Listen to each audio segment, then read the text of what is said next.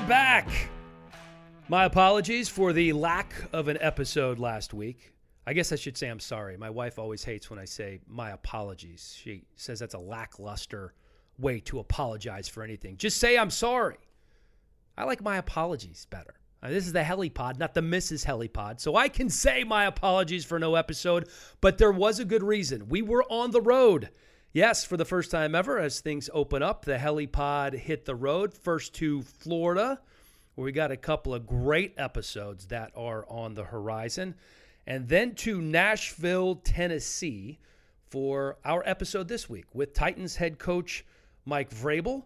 Vrabel, of course, took the Titans to the AFC Championship game in his second season at the helm, beating the Patriots in Foxborough and the Ravens in Baltimore. We are going to get into everything, including that now infamous FaceTime call with Tom Brady and Julian Edelman that stoked the flames of those rumors that had Tom Brady coming to Tennessee. How real was that? Eventually, they ended up signing Ryan Tannehill to a $118 million deal. I asked him, at what point did he know that Tannehill was going to be the guy? And what about Jadeveon Clowney? He's still out there as a free agent. Vrabel coached him with the Texans. Could he be a possibility in Tennessee with the Titans? And we get into his playing days. That's where so many good stories come from. Coming out of Ohio State as an All-American, Vrabel spent 4 years in Pittsburgh as a backup. Great story about Greg Lloyd and why he wouldn't talk to him for 3 months initially. And then he leaves Pittsburgh and goes to the Patriots, where he became a starter, won 3 Super Bowls. Tremendous stories about his teammates there. Willie McGinnis, his head coach, of course, Bill Belichick, and a remarkable story when they signed Rodney Harrison. And I'm just going to let you listen to that one because that might have been my favorite one from the podcast. Also, a special visit from his son, Tyler Vrabel, who burst into the room while we're doing the podcast. Tyler, of course, an outstanding left tackle for Boston College. He was a freshman All-American and honorable mention All-ACC player there last year. So I decided to put Coach on the spot and asked him if he would draft his son if he was on the Titans draft board in the exact same spot as an equivalent left tackle. You might be surprised how he answered that one. We start, though, with all the turmoil that is going on in the country right now and how he is handling that with his team here in Nashville. It's the latest edition of the Helipod presented by Vuori.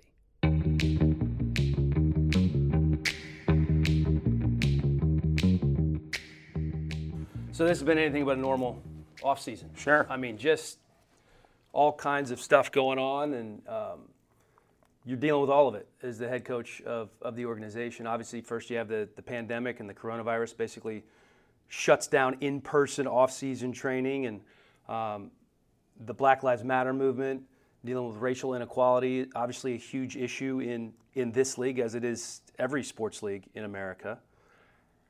Which one, when you had to deal with it, was more of a difficult process? The pandemic, obviously longer, the Black Lives Matter movement more recent. Well, we deal with them all. You know what I mean? We deal with all these distractions and the things that come up, and they're not distractions. They're things that we have to handle. Sure.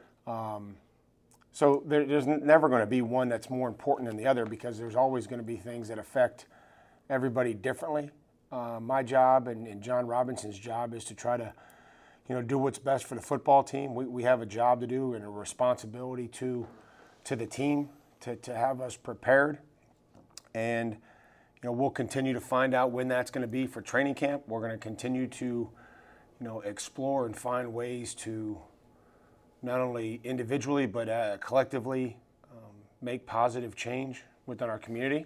And so that will be intertwined with what we do as football players and coaches. Who do you lean on? Do you have a leadership council? I do. It's an unofficial one. I think that there are certain guys that I'll go to for certain things. But these veterans that have been with us for a couple years, I think we're starting to see things really through the same set of eyes. Kevin Byard has been great. Kenny Vaccaro has been great. Ben Jones, obviously, Ryan, Derek, and there's so many of them. Daquan, Rashawn Evans is starting to grow into a leader in his third year. Jeffrey Simmons is very wise beyond his years of being a second-year player. He's very mature. So, I know that there's plenty of guys that I can lean on. And then sometimes, as a leader, you have to just make decisions with what you feel is best and be decisive and be thought out. In terms of the coronavirus, I always have the mentality, don't get upset over things you can't control, right? And everybody's in the same boat. I'm driving in today and listening to the radio, and Dr. Fauci has said that the only way he thinks the NFL can play next year is to operate in a bubble system like the NBA. This is the first time I'd heard that. And obviously that could change. That probably will change. How do you just have to wait? Like, how do you plan? There's things that I can control and can't control, and the unknown is, is not knowing when we're going to be back, how we're going to operate, how we're going to keep people safe. We have a job to do, which is to put a winning product out there, to develop these guys, to make them better, but also use our platform to reach other people in a positive way. So until they tell us how we're going to do it, and we're going to sit here and wait and make suggestions or talk about it or have things planned out like we do for a lot of things that come up. You heard Harbaugh's comments? Mm-hmm. Basically saying the protocols now are impossible. Well, again, those were preliminary, and I think sometimes the NFL, likes to, they put out some memos and then see what the response is, and I think what it was it's hard to ask guys to social distance, and whatever they ask us to do in the building, we're going to do, and we'll use the indoor facility. We'll be as creative as we possibly can. Again, these are things that we don't know what we're going to have to do, but the whole idea of football is that you're going to go out there and there's going to be contact with players, and there's going to be physical contact, and there's collisions, and that's what I know that our coaches and players. The one thing we're experts at is we're experts at football. They're either experts at playing it, or we're experts or as good as we can be at coaching it. Right. And other than that, we have to continue to educate ourselves on everything outside of what we know and what we're really good at. Is there a right number of preseason games with this situation? Again, I have no idea to even go down that road and discuss what it is. If they give us 2 weeks to get the team ready, we'll use 2 weeks, and we'll use it the best way that we can. And if they give us 7 weeks, we'll use 7 weeks. That's always been our approach since I've been here. I think the team would tell you the same thing. Like, hey, whatever it is just tell me how long we're playing, how much we're playing for, and what the rules are, and that's what we'll do. Does this change your approach to 3 quarterbacks? I mean, I would think every team carries 3 quarterbacks this year because you have your starter go down with coronavirus. You're in trouble. Those are things with the roster size that we'll figure out as the NFL talks to us.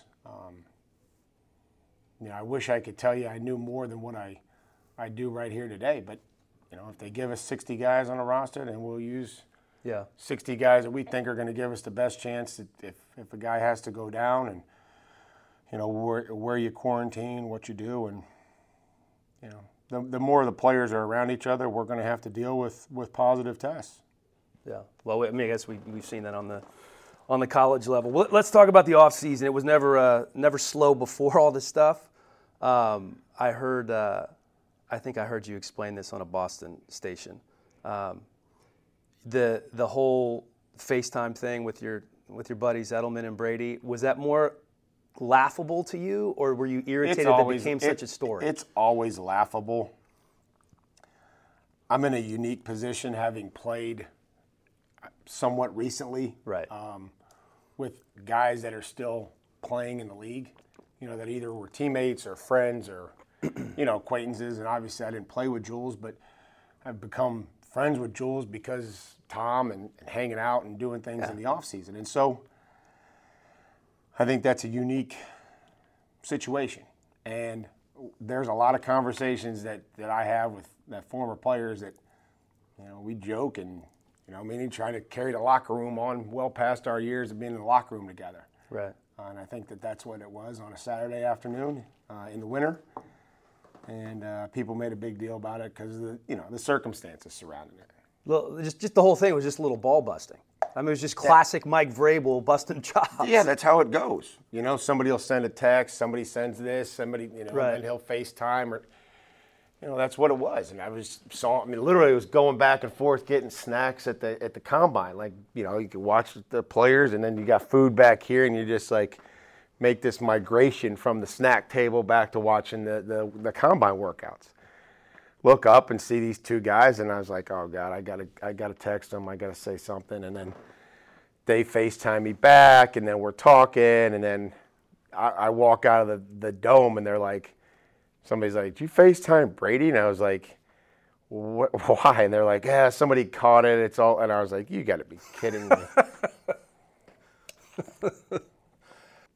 How did you ever go down the road with Brady? Did you guys discuss it? John and I talk about every player that's available in the league that we feel like can help us. And, in the end, what was best for us was that, we bring Ryan back, and we were very interested in getting something done with him. And we did, and so there's a lot of free agents every year that we have conversations about. Tom's included in that group because he was one of those free agents. When his contract comes up and he's not franchised, then we have conversations about it. And then we, made a decision to get Ryan back. When did you know that he was the guy?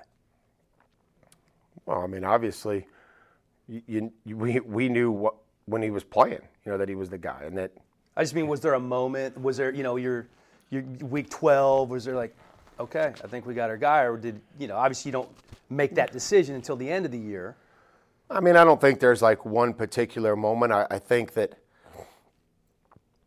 watching him operate, I thought the Kansas City game here, I thought the Charger game here, coming in there right after, we made the move, seeing him be decisive and continue to lead and grow within our system, was something that was, really good to see. I parachute in for the preseason. I do that. I go back, do my other games and NFL Network and all that stuff. And being here for the preseason, I thought this Marcus's job. There's no way. And you guys had said that all along, and obviously you make a change because you had to make a change. But I just wonder how difficult that process was. And it was week. You were 2-3? 2-4. 2-4? 2-4. We didn't score a point in Denver. We were just kind of stuck in a rut, and the whole team. We just needed to make a change. Right. And sometimes that always, the quarterbacks and head coaches usually go in the same sense. When things are good, right, they're really good. When things are bad, they're worse. So. Just wanted to do what was best for the football team that I felt like at that particular time would give us a chance to get things rolling from 2-4 and find a way to make a run and continue to coach the football team and play well in the second half of the season. Just a spark, essentially. That's really what I told the media at the time. I said, just looking for a spark, and whether guys play better because there's a new guy behind the center, I don't know that. But we're going to all have to play and coach better from this point on. Kind of ironic that Marcus is in the identical situation now, or a similar situation, in Oakland. And who knows how that's going to go. And he handled it well, and I think he admittedly would tell you that he probably learned something from it. And he continued to improve on the show team, and if given, he'll get another opportunity, and I'm sure he'll make the most of that opportunity. One guy, there's not much. You're going into this really dead time, the only real dead time you guys have. And the one name out there, obviously still on the market, you're very familiar with, in Jadeveon Clowney, having coached JD in Houston. Surprised he's unsigned? No. I just think that's where they're at, his agent's at, JD's at, when you ask for whatever they're asking for and you don't get it, then you got to wait till you get it, or something has to move. And, not having the ability to bring players in is another, I think, hurdle with some of these guys that may have had off-season surgery or had some procedure done or something that they maybe just weren't 100%. You just needed to look at them, and you needed to have your doctors look at them, and that's, I think, part of it.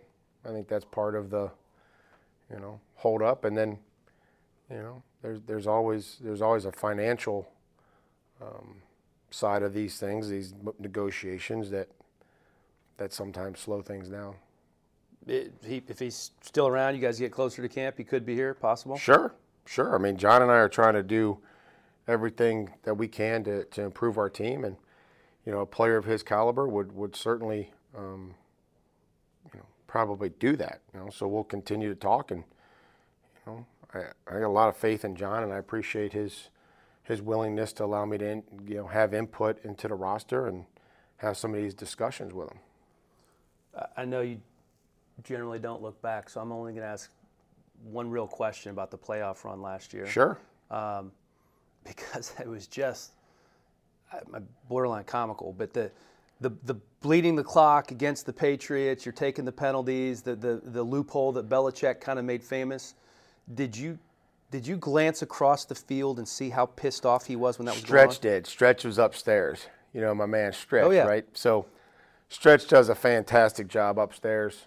He's committed to, to be in my eyes upstairs and helping me. And Stretch is like your assistant. He is. He is like my coordinator. Okay. Like it's not even fair to call him my assistant. Like, he's literally my coordinator. And he has a line to you during the game? He does. Okay. And he's knowledgeable, very, very knowledgeable on the rules, situations that him and I discuss. He does a lot for us. And so, he's like, you got to see Bill. He's like, Bill's losing his mind. And I was like, I was like, it's all relative. I'm like, hey, listen, we got to finish this game off, and, we'll see what happens. And, it was only done 4 times last year. And it was like, it's got to be the right situation. I would have gone for it, but we lost like 5 yards on 3rd down. Like, I thought we'd run it and have 4th and 1, or we could kick it or go for it, and then we lose a bunch of yards on a 3rd down play. So, that's why we thought it was the right time to do that situation. But to execute it. There's a little piece of you that said this is pretty fucking funny that this is happening to him, and it's me, and it's the same thing he did to somebody last year. I mean, it's this is where we're at. Right. Like,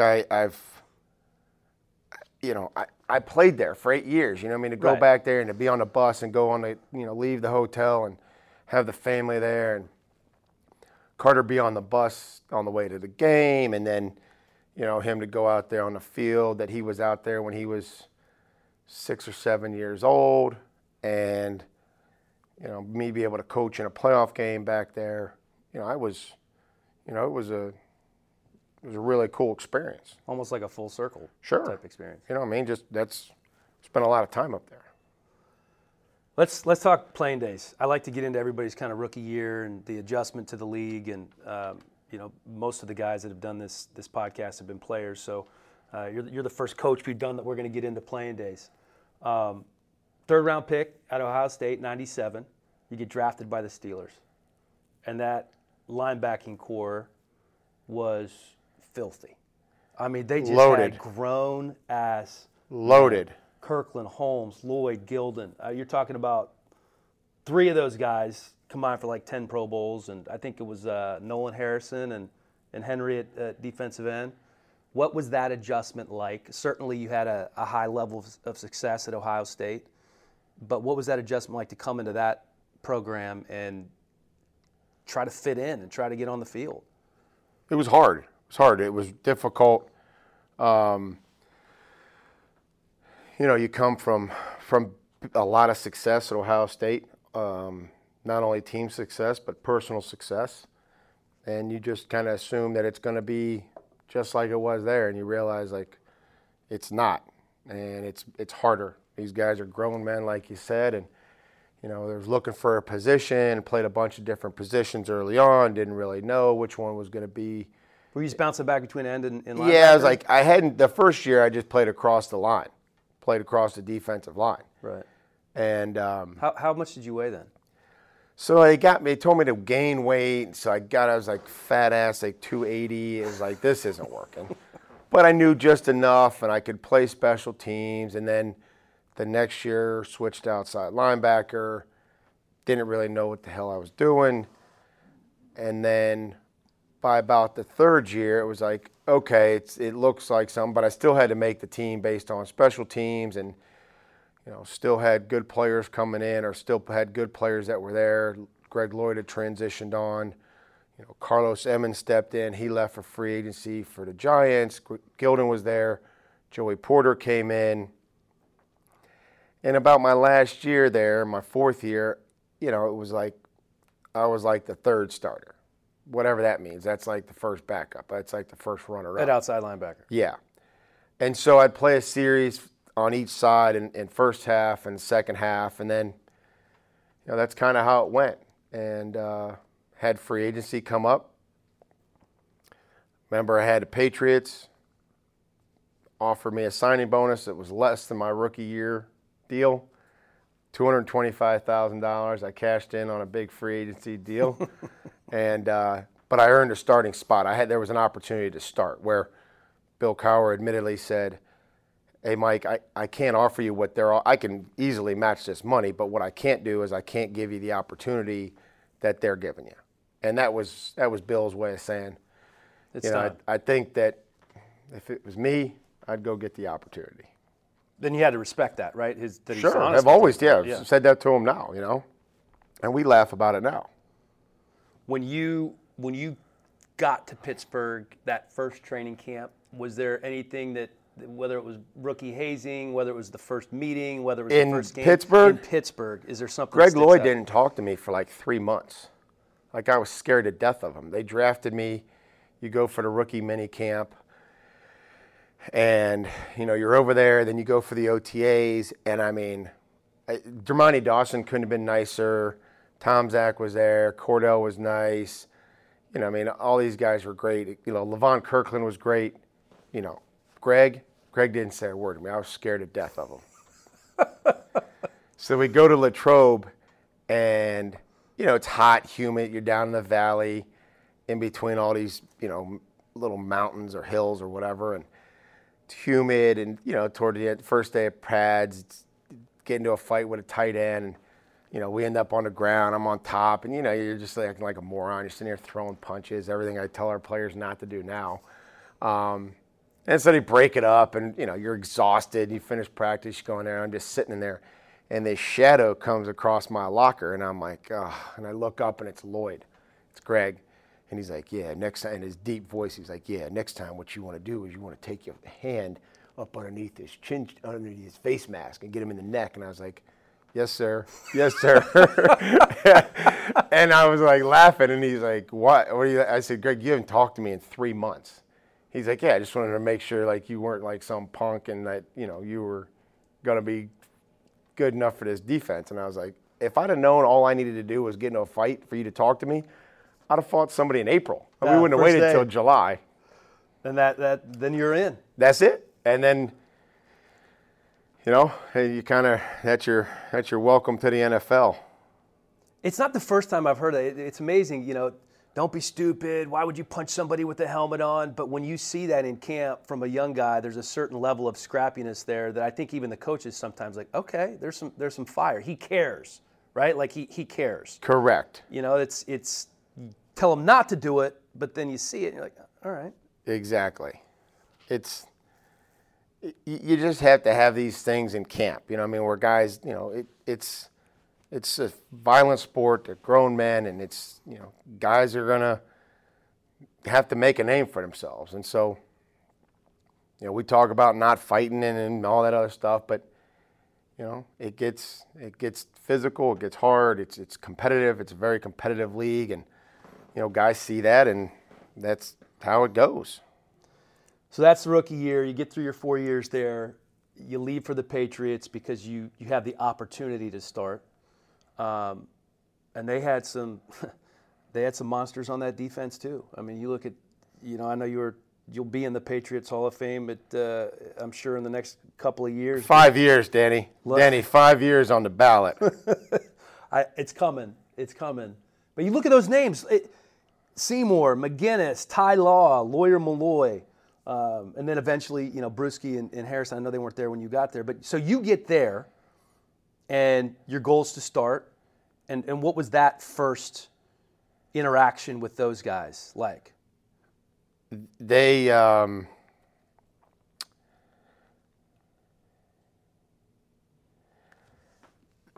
had been there. There was 26 new free agents that year. And Bill had turned the team over. They were 5-11. So Willie was on the old guard, Teddy, Ty Law, Lawyer. Was that 01? Yeah. Okay. And I wanted to make the best impression. I'd studied the entire playbook. They had sent it to me, and I had studied it for OTAs, and I knew what everybody was doing and this and that because I was going to make, the impression. So we go up there, and we're practicing, and I'm making all these calls, Roy Lee, this, blah, blah, blah. So they're like, okay, this guy knows what he's talking about. And we go into practice, or we go into film, and they're like, Rob Ryan was our linebacker coach, and he was funnier than hell. And we are sitting there watching film, and this is in old Foxborough Stadium. Right. And so he's like, yeah, Vrabes, he's like, right here, you're slipping or falling, like make sure your feet are under you or whatever. And I was like, oh, no, Rob. I said, Robbo, that's not me. That's so-and-so. And I hear from the back, I hear Willie go, woo, woo, like I was like selling somebody out, like I was like snitching. And I was like, oh. And I was like, point taken. So then after that, we were like, oh, stop snitching. But it was a good lesson that in my excitement to want to fit in, right, I was like snitching on some other guy. I was like, oh no, that's not me. That's Brew or somebody.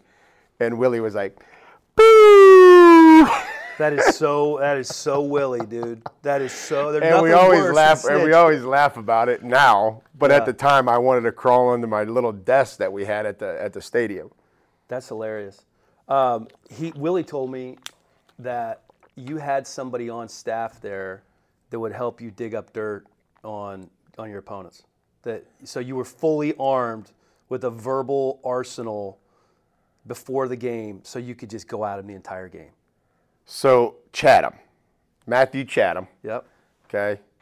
He would do a tight end report, and tight end report included anybody along the front, little tidbits about this guy's past or what was going on, and he's like, well, if you want to use it, that's up to you. He would talk about their strengths and weaknesses as a player, but then he would also have these other little things that you could add in if you felt like, hey, we need to add a few things in to enhance your performance or maybe take away from what this guy's doing on the field. So Matt did the old tight end report, we called it. Would you ask him to get a little extra, We never had to ask. He always had it. Yeah, he always provided it. He always knew, he was ready, and had all the ammo that we needed. That defense, I know Willie, but there were so many alphas, I feel like, on that defense. Why did it fit so well together? Well, I think we all just kind of figured everything out. There was guys that, Teddy, and Ted Johnson was there, and we drafted Seymour, Ty Warren, Ty Law. Lawyer moved on, and Rodney came in, and it just kind of worked. We all kind of understood what everybody else's job was and how we could make each other better. And again, it wasn't perfect, but it was pretty good, and it was good enough. And obviously, what the offense was doing, and it just kind of worked. I just remember, Rodney coming in his first year, and then Junior ended up coming in there, and but Rodney's first year he came in, we had maybe, I don't even think we had, pants on. We just had like uppers maybe, and it was the afternoon practice, and Falk ran a route out of the backfield, and he caught it, and Rodney lit him up. I mean, he didn't take, I don't think it was like a cheap shot, but I mean, he lit him up, and he dropped him, and Stephen Neal, offensive guard, comes over, guy who used to wrestle. He comes over, he's like, "You can't hit him like that." And Rodney's like, "Man, you shut that." And he's like, You can cuss on the podcast, man. "I know, but this is going to go out to the kids. My kids are going to hear this and all this other stuff, man." I try to be the best role model that I possibly I think could your be. kids have heard it before. I think they're fine. You see my kids. Yeah. Big tattoo weekend at the Vrabel house. Yeah. I go away for 2 days, and they get. I come back when I get sleeves. They all got sleeves now. Well, as long half of sleeves. As long as your wife's not getting the sleeve, then I think you're no, okay. She not. She, Lawan. They saddle up to Lawan. Next thing I know, they got tattoos, and so. But anyways, he's ripping this O lineman, and then Scarnecchia comes over, and Dante's like, "Hey, why don't you shut the hell up, Rodney?" The O-line coach. The O-line coach. Grizzled, but he comes over now, and he wants to join. And meanwhile, me and Teddy are just standing here watching this. Right. And Scarnecchia says something to Rodney, and Rodney goes, "I'll beat your ass too, old man." And me and Teddy look at each other. I said, I think Bill made a good signing with this guy. I said, "Holy shit!" I think Bill made a good signing, and me and Teddy are just sitting there laughing. I'm like, he knocks Falk down. He wants to fight the offensive lineman, and he wants to fight the offensive line coach. And that was Rodney just played with his chip on his shoulder, and it was a great addition. It was I just always remember that story. Like, Rodney was going to come in, and he was just going to prove himself to the team and to everybody on that defense. And he did. Absolutely. And it was perfect. But then, we signed Kenny Vaccaro a couple years ago. And Kenny had been on the street. Kenny was out there on the street. And that was when SIP went down. Yep, SIP went down, and we signed Kenny. And Kenny came in, and, I think it was first day. It had already passed the acclimation period, and they were like, "Okay, here's your helmet, here are your shoulder pads." And there was a rookie receiver, 225 pounds or whatever, going to try to come in and crack him. And Kenny lit his ass up. And, I think everybody was like, "Damn, this guy's ready. This guy's here, and he's ready and committed to play football, and bring a presence." And he's been great, and being back there with Kevin. It's been fun to watch those guys the last 2 years, and hopefully we can get that here this year. I'm always surprised by guys like Kenny who are on the street as long as they're on the street. I remember doing a Saints game and talking to Sean Payton, and obviously he's more of a kind of a box safety and can take your head off when he wants to, but there's still good players out there. Do you, throughout your career, has there ever been a guy that you're like, how is he still on the street? It's just there gets to be sometimes a surplus of players, and guys teams make commitments to players, and guys end up out there a little longer than what you would think. Yeah. I don't know. I don't know how that happens, but there always is. And then you want to work with some young guys, but then you got some veterans out here that you think what they can do, but you want to work with some young guys, and then there always ends up being guys that are available later, and sometimes you add them to your roster later than what maybe people would have thought. But I think that's kind of where it goes. You make the draft, you have your moves in free agency, and your roster's set, and you want to kind of see what that looks like before you go and maybe add some of these veteran guys. Have you seen a guy that's better at doing that than Belichick, and bringing a guy like yourself who didn't start a game in Pittsburgh? You played a lot, but you didn't start a game, and you immediately become a starter there and an impact player.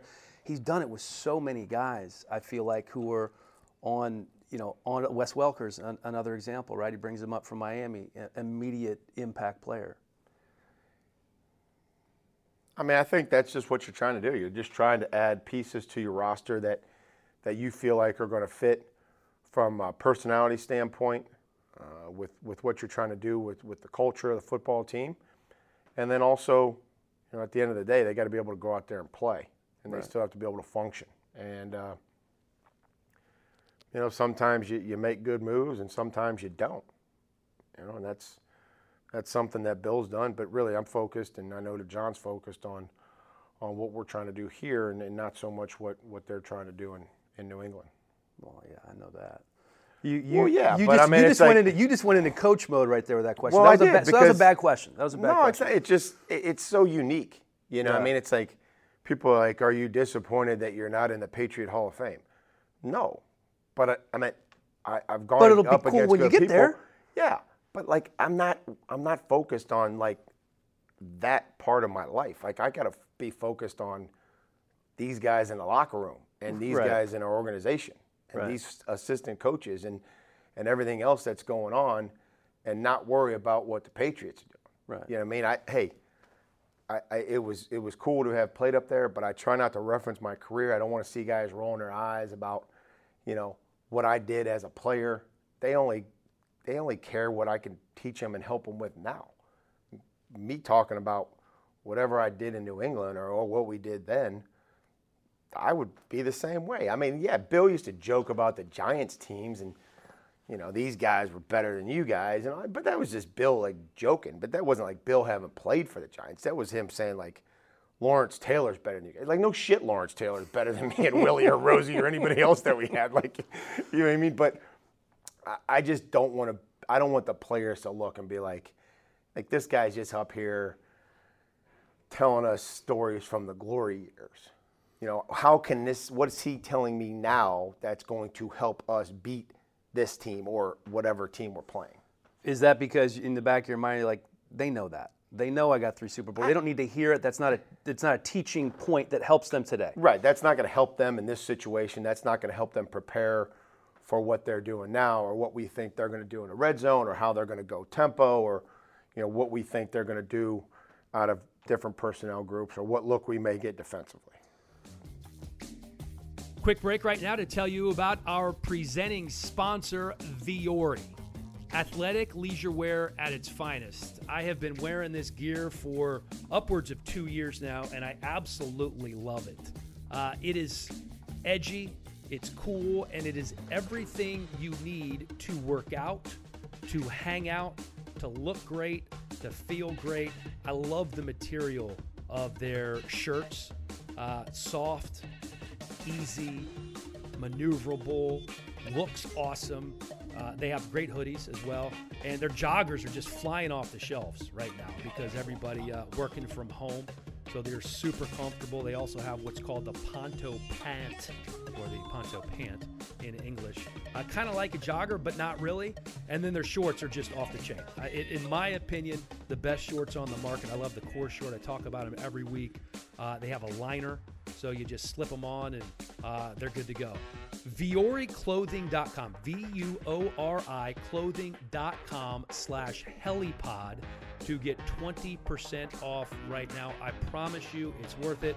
VuoriClothing.com/helipod, VUORI clothing.com/helipod, 20% off now.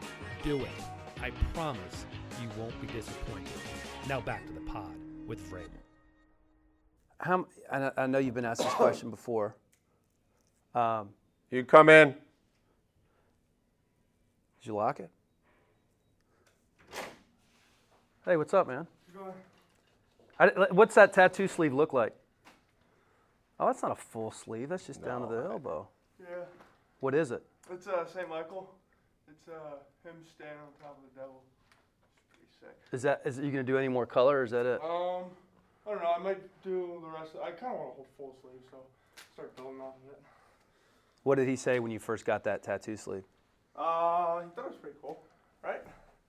You like it? Yeah, I do. I like it. Yeah. Yeah, I've wanted it for a while, so Yeah. I kind of knew. We're still going here. We'll have a couple more minutes, and I'll give you Dad back. How much did you take from each guy you played for? A lot. You know, I mean, going all the way back to Ohio State, you know, John Cooper, his relationship with the players, you know, Bill Cowher, Jim Haslett was the defense coordinator. He's our linebacker coach now. And, my first defensive line coach, John Mitchell. I walked in there, and John Mitchell was the first African-American All-American at the University of Alabama. And he coached D-line for the Steelers. And he's still part of that staff. And, he was a great man. And he was tough on you, but he cared, and he's a damn good football coach. And that was my experience to my first position coach, like the guy that was going to show me what this league was about. And I couldn't have had a better guy. And then obviously transitioning on to New England with Bill and everything there, but Romeo Crennel and Dean Pease having been there and coached me, Dante Scarnecchia and how he coached his position, and on and on and on. Bill O'Brien, I got to work for Urban Meyer, got to work with some great coaches at Ohio State, and then obviously Billy in Houston.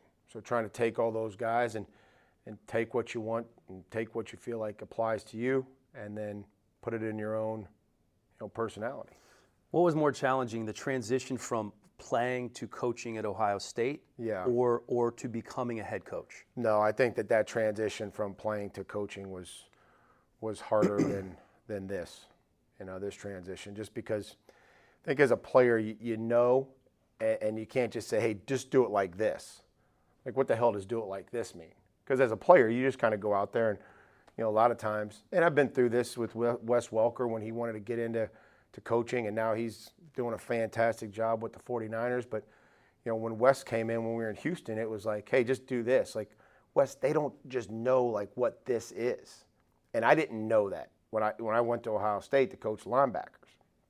And then, Urban came in and forced me to become a teacher and have a progression and sit there and be able to teach 18-year-old kids what their reads are, or what the technique is, or how you teach them. No different than Tyler going to BC and being 18 and coach. He can't just listen to Taylor Wan say, "Oh, here's how I'm going to pass that. Like, just do it like this." Well, no. Like, what is the technique? How do you teach it? What's the stance look like? What's the first two steps look like? What's the punch look like? Where's your eyes? All those things that you just take for granted as a player. So then that really forced me to develop and understand how I have to teach and how I need to explain, things and making the staff understand that this is how we want to do it as well. How long did it take you to get to the point where you knew you were getting through to the kids? Because being able to do it and being able to teach it, obviously, two very different things. Well, when you have direct teaching, it's easy because you're always asking questions. And we ask a ton of questions here. Our staff, I demand it, because there's two reasons why we ask questions. One is because if you know it and you answer it confidently, it gives your teammates and your coaches confidence in you that you know it. Right. So they're like, okay, this guy knows what he's talking about. He can speak it in front of 60 guys and tell us what the game plan is or tell us what his job is. I'm going to line up with this guy. The other reason is because if they don't know it, then we can fix it efficiently and quickly. We don't have to wait until the meeting's over or and he says, or he makes a mistake on the field. It's okay to say, I don't know. But if you ever get done with a meeting and you say, does anybody have any questions? I guarantee you 0 hands go up. Because one, they want to go get on their phone. They want to get out of there. Yeah. So, like, we don't say, or we try to steer clear As Tyler's nodding his head, by the way. We try to steer clear of saying, does anybody have any questions? Right. Because invariably, no one is going to ask a question.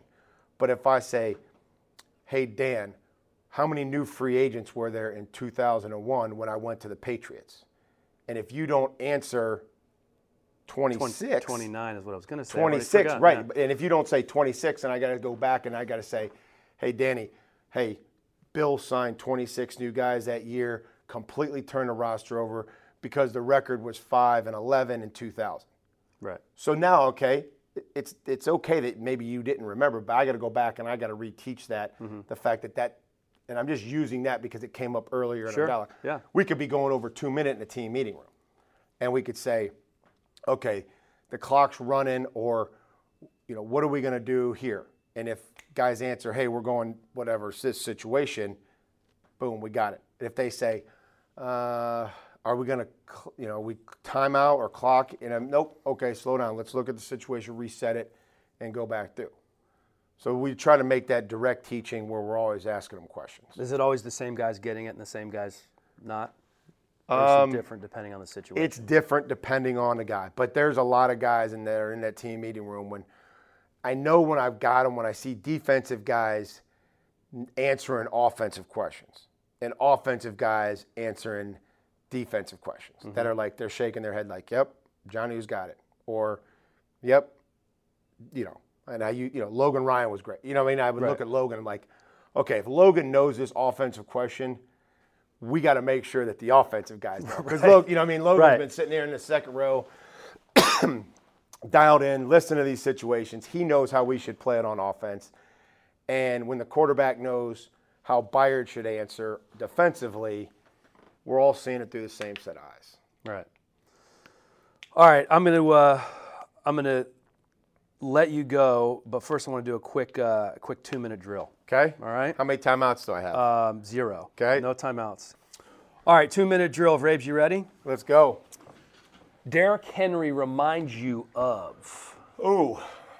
Man, Eddie George, just because I played with Eddie. Eddie was a workhorse. But there's not a lot of guys that has his level of breakaway speed. This is right now. First guy who's going to be out of the team meeting if the fire alarm goes off. The guy that's running out the door. Lawan. Really? Save yourselves. Burn the ships. I'm out of here. What about during your playing days? It's got to be, those kickers. Ours would be Kern, Brinkley, Joseph, in all honesty, because they're right by the door. Right. Yeah, okay. they're out of there. That's an easy out. Yeah. Yeah. Okay. What is worse, somebody who talks too much or somebody who doesn't talk enough? Not as a player, just in life.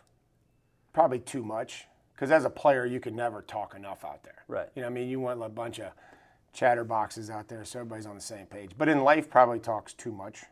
Okay. Sport you enjoy watching the most, other than football? Baseball. When my son's playing Your youngest baseball, son's playing baseball, sure. Best athlete you've played with? Probably Terry Glenn. Really? Interesting. What about against? Oh, God, there's a ton of them. Pure athlete. Oh, my God. Man, there's been probably Tony Gonzalez. Okay. He could do a little bit of everything. What was the last thing that you Googled? You can look at your phone. No, it was flights. It was flights to go see my parent. Me and Carter are going to go see my parents after his baseball tournament. In Ohio? Yeah. One teammate you'd want in your foxhole? One teammate, just one? Yeah. Brew. We played next to each other, and that's, but there's a lot, man. There's a lot on that team. There's a lot. I can name a bunch of them. Right.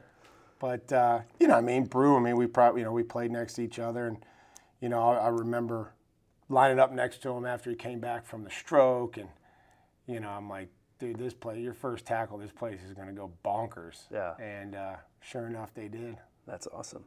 All right, getaway question here as Tyler is standing here. A couple years from now, he's on the board. He's on your draft board, okay? He's equally graded with another tackle. Dead even. I'm going to go with the other tackle. I don't think I'm going to put Tyler through that. As Tyler's nodding his head. Tyler's like anybody but Dad. That would be tough, wouldn't it? Yeah, I think it'd probably be tough. It would be cool, but it would be, you listen to Doc Jen would Rivers. probably call and be like, under no circumstances are you going to draft fucking Tyler. What about if John's like, we got to take him? It's a hometown kid. Everybody loves him here. I would probably defer to the other tackle. Yeah. For Tyler's sake. That would be a tough one. Vrabes, I appreciate We it. had a joke with Lawan. Lawan's like, yeah, I don't know why I'm going to work with this guy. You're just going to replace me with him in a couple of years. And I'm like, he ain't coming to play for me.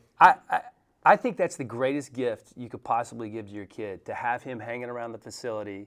And I don't know if Lawan's the best role model, but I'm just. They but all to be, are. you know what I mean? To They be able all to are. be around those guys, like what a life. I mean, I've always said that. I was thankful that Billy and Houston and Mr. and Mrs. McNair allowed these guys to be at training camp, be at practice, to hang out with these guys, because those are they're going to learn and take more from them than they're going to take from me as their dad. And so when they see these guys that are great, husbands and fathers and teammates, like that's the best thing I can teach them. Yeah, that's awesome. Vrabes, I appreciate it, bro. A lot of fun, man. Yeah, that was cool. It was great.